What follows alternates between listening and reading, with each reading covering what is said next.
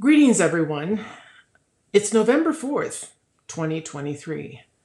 I am Paula Bach, author of Rescue the Teacher, Save the Child. Have you ever been a victim of hateful rhetoric from social media platforms or email? I certainly have, of both social media platforms and email. If you have, you truly understand how helpless you feel when blindsided by someone with hateful, unproved accusations. If you have written an email which you later regretted, or worse yet, did not even comprehend the negative impact, please stop hiding behind your computer. So today's topic, HRS syndrome. What does the HRS stand for? Hide, rant, send. Stop hiding behind your computer, ranting entitlement paragraphs, and hitting send. On my blog, there's a poster.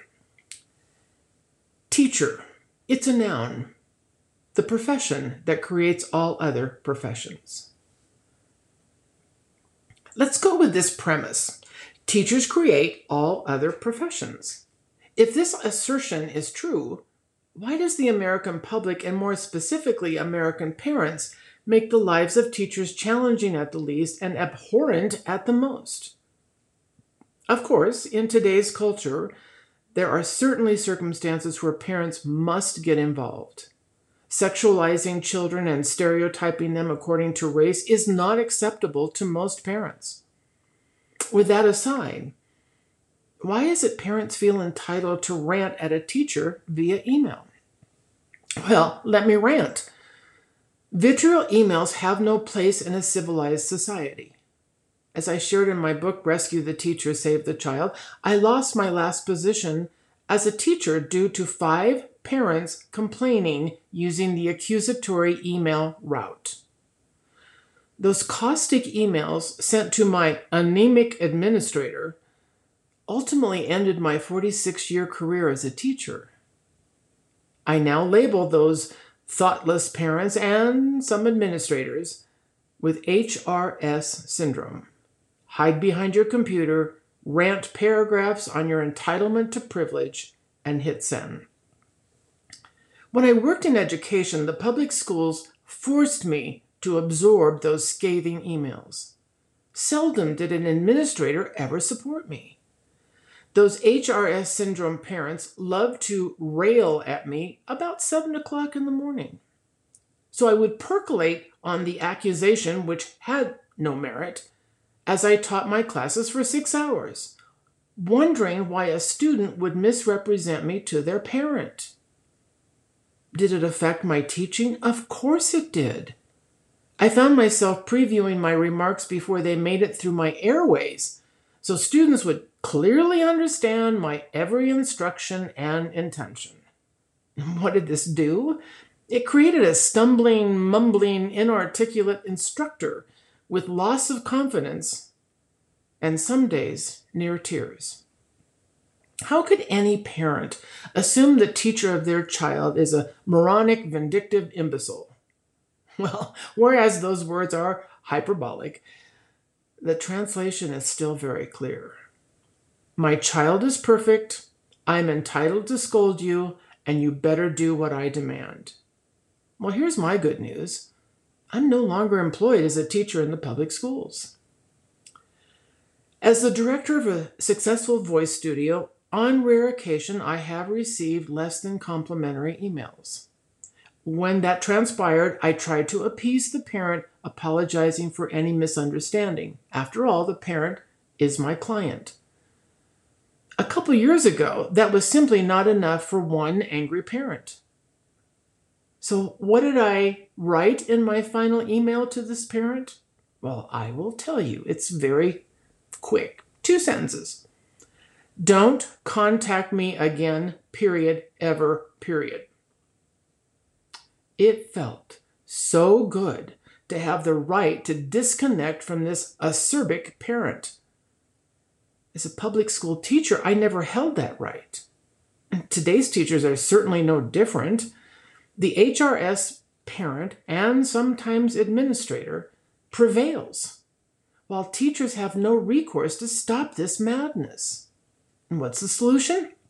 It's simple. Administrators need to administrate or step up and prohibit this kind of email behavior. I mean, really, set down the rules of communication to both teachers and parents with consequences for bad email behavior. I'll give you an example. If a teacher received a hard-hitting email that was unfair and accusations that were unfounded, that teacher has every right to go to the administrator, and the administrator should turn around and write to the parent, from here on out, you will have in-person meetings with this teacher. You will not communicate with this teacher again. I guarantee you, parents don't want to come to school when it's so easy to sit at home and send emails.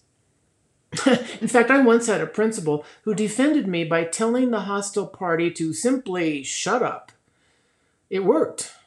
And in my tenure at that school, I was never attacked again. So, for the love of humanity, step away from your machine gun keyboards. The bullets of your hurried rage have the capability of not only squelching the passion to teach, but more importantly is one of the single reasons teachers are leaving the profession in numbers greater than ever before. If there is no respect from the parents, students sense their parents' contempt, and they amplify it in the classroom. So now, enter stage left, the state of California, a euphemism for the state of chaos.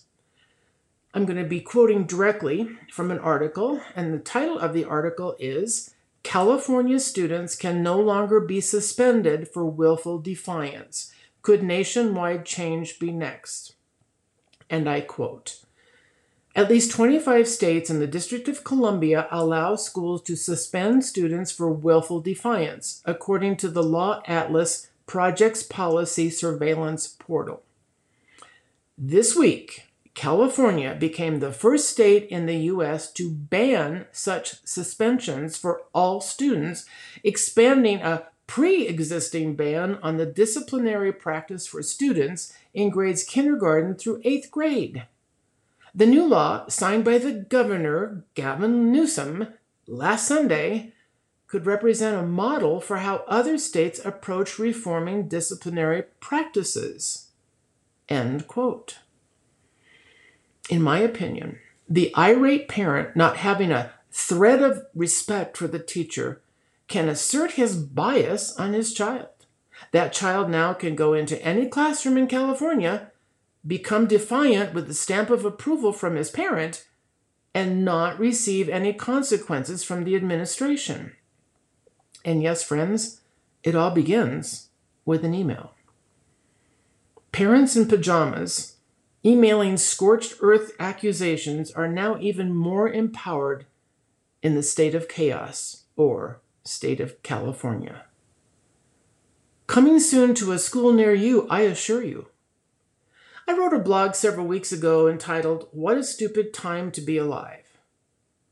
I rest my case. I believe the internet is the worst thing ever to be invented, and many others are beginning to agree. According to Reuters, over half of Americans surveyed in the last year reported facing online harassment and hate. Using emails to attack teachers demonstrates the inability of administrations and parents to communicate physically in the same room. Emails circumvent the required face-to-face conversations, which must take place between student, parent, teacher, and administrator. After all, that's what we did before the internet. Teachers who join the profession to make a difference cannot continue walking alongside students and their parents who openly demonstrate their disdain for those very teachers. Our educational system manifests hypocrisy, hysteria, and a hapless pathway towards complete dysfunction. And you guessed it, emails are the first phase of that manifestation. On my blog, I have a picture of a billboard for an ice cream shop. And written on the billboard is the following: education is important, but good ice cream is importanter.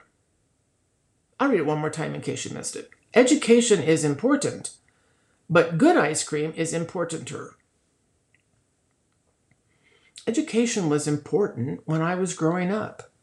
So many things have changed in this country, including the emphasis on a quality education and overall respect. So, the next time you sit down in front of that potentially career-ending keyboard, stop. Would you want to receive a blindsided email at 7 o'clock in the morning? Instead, use the email as a positive communication. Do hide your unfavorable comments and slap on that filter. Do rant about what is good for our children. Do send an email to your child's teacher once a week with praiseworthy intentions. I have another poster on my blog that reads the following. Yes, teachers love an apple, a coffee mug, a classroom helper, or the occasional thank you. But the absolute best thing you can do for your child's teacher is to make sure you're sending a respectful student to school. Well, the last word. Thanks, everybody, for listening. I love writing and podcasting on Substack. The feedback keeps me going. Spread the word, and please hit those subscribe and share buttons at any time. And thank you to the almost 4,000 downloads of my podcast. Have a great week, everyone.